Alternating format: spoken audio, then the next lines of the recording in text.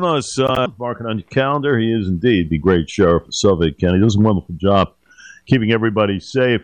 His name is Errol Toulon Jr., and nice enough to give us a couple. Sheriff, great having you. Great having you.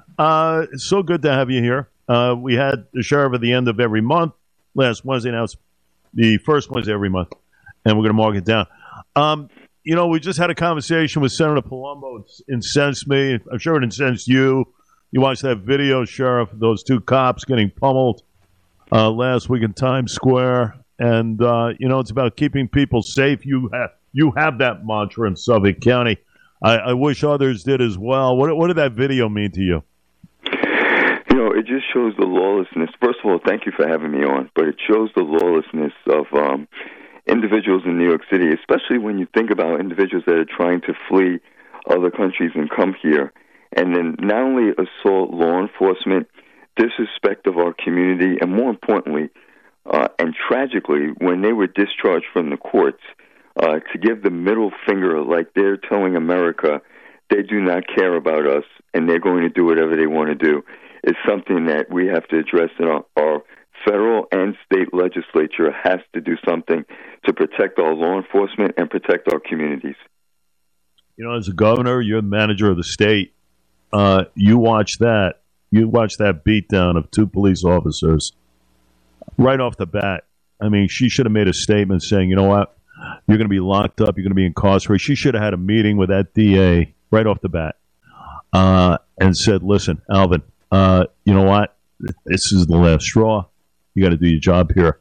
And you don't get any of that. And that's the sad part, Sheriff, of our society, where we have turned the other way. Incredible. It's amazing. Growing up and everything else, we had laws, and we seem to have somehow witnessed the evaporation of our society from a moral standpoint. It's very sad to see. Extremely. I grew up in the South Bronx, and my parents still live there. And God forbid something like that should ever happen to my mother and father. There would probably be some tragic set of circumstances, because what is going on in New York City is truly unacceptable. And I know Mayor Adams has his back up against the wall when it comes to some of the bills that he wants to propose that the city council is vetoing or just really disregarding. There's no communication between law enforcement and the city council as to how to keep our communities safe. They are so far over that it's just ridiculous. And I'm very thankful for the people in Suffolk County and also our county legislature for the continued support of law enforcement here in Suffolk County. Yeah, 100%. We're thankful we have a guy like you who has the common sense to know what's right, what's wrong. Now, we'll shift gears a little bit here, because human trafficking and everything else, there was a big piece of Newsday that I know your office, kind of guided and everything else. You're very knowledgeable in this area. With a very unique program, IDing victims, traffickers, and everything else. Can you talk to the audience a little bit about that? Yes. Late in 2018, when I first took office, we created the Sheriff's Anti-Trafficking Initiatives to specifically address victims of human trafficking who are incarcerated. And I should say, I'm very proud to say that this is the first in the country in any jail or prison in the United States. And, since its inception, we've interviewed almost 5,500 individuals, female inmates, who could potentially be victims of human trafficking. We've identified 327 victims with 205 traffickers, and we've been an intimate part of the Gilgo Beach Task Force. Wow, that is unbelievable. And listen, it is a big part of what we are seeing in our country. We've seen it at the border and everything else. We talk about it all the time. And folks, we're not immune to this stuff. Sheriff's right on it. What is the overall situation, Sheriff, on your end to identify an individual who falls prey to one of these traffickers? So our staff, we have a female sergeant and 3 female investigators that work specifically with all female inmates coming into our custody. they continue to interview them, and sometimes they're still under the influence of some substance. So it may take days or weeks before we can actually understand what set of circumstances that they're under. And then what we try to do is find the various support services like ECLI, which is the Empowerment Collaborative Long Island, or New Hour, that works with these female victims. And we want to get them out of this situation, understand who the traffickers are, where are they coming from, what family support do they have, so that they can return back to our communities and be able to support themselves and not fall prey to these traffickers that are sometimes even their relatives, their aunts, their uncles, their mothers, their brothers, or sometimes the traffickers themselves. Amazing.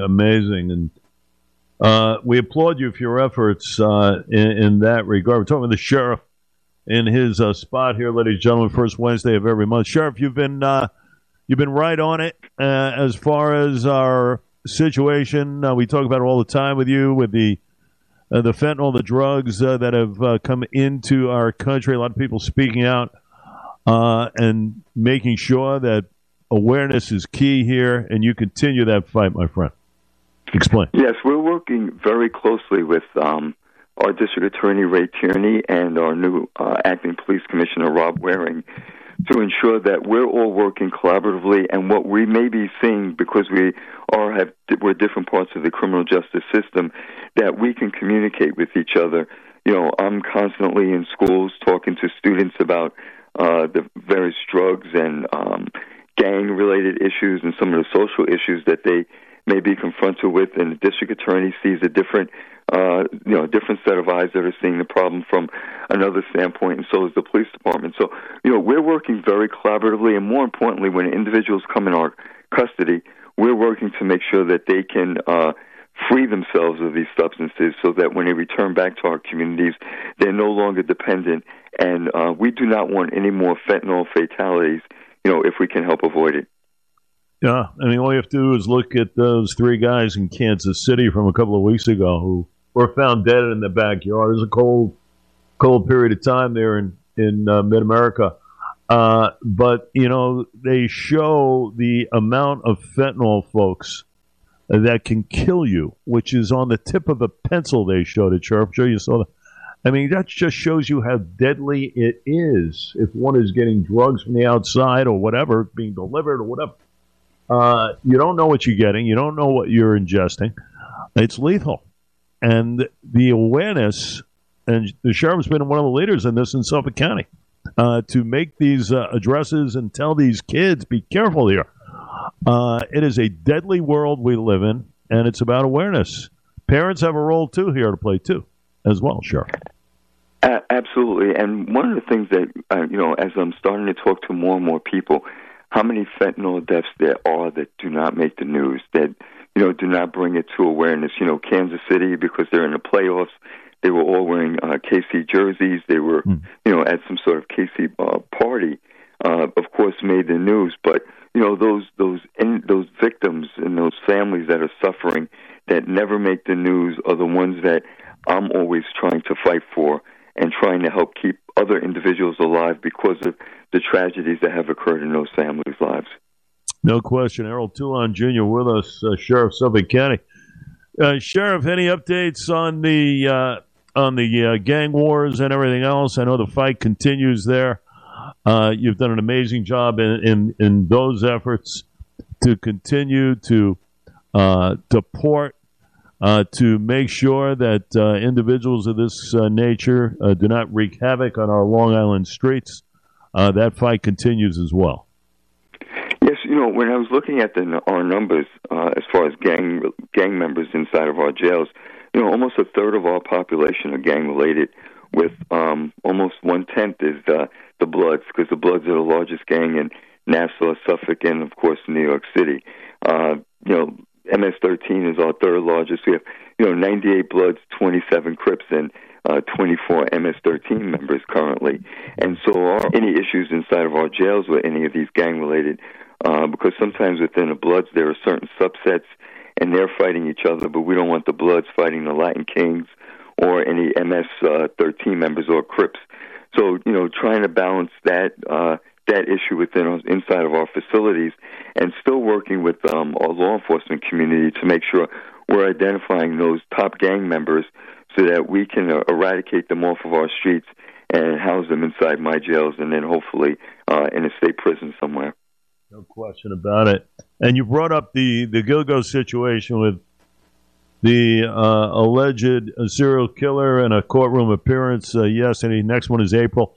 But the job that enforcement has been doing here, including our great DA and Ray Tierney, you've teamed up, and all in all, business as usual with the evidence that keeps mounting, being handed over to the defense here. So the job is being done in that regard as well.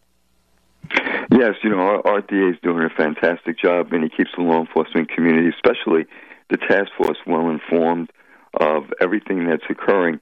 More importantly for me, it's to make sure that Rex Heuermann has his day in court and not in our jails, because there are many individuals that would like to get a piece of him, and while many in our community would say, well, let them do it, that's not the way our society or our criminal justice system works. And so we're hoping that it's served in the courts and then he's dealt with appropriately. The Sheriff of Suffolk County, ladies and gentlemen, Errol Toulon Jr., checking in with us first Wednesday, of every month at 8 o'clock. He is slated to go and give us updates on various very important topics. It is always a pleasure to have you. You stay safe out there, and we look forward to your visit to us, Sheriff, in the month of March. You stay well. Thank you very much, Jay. Have a great day.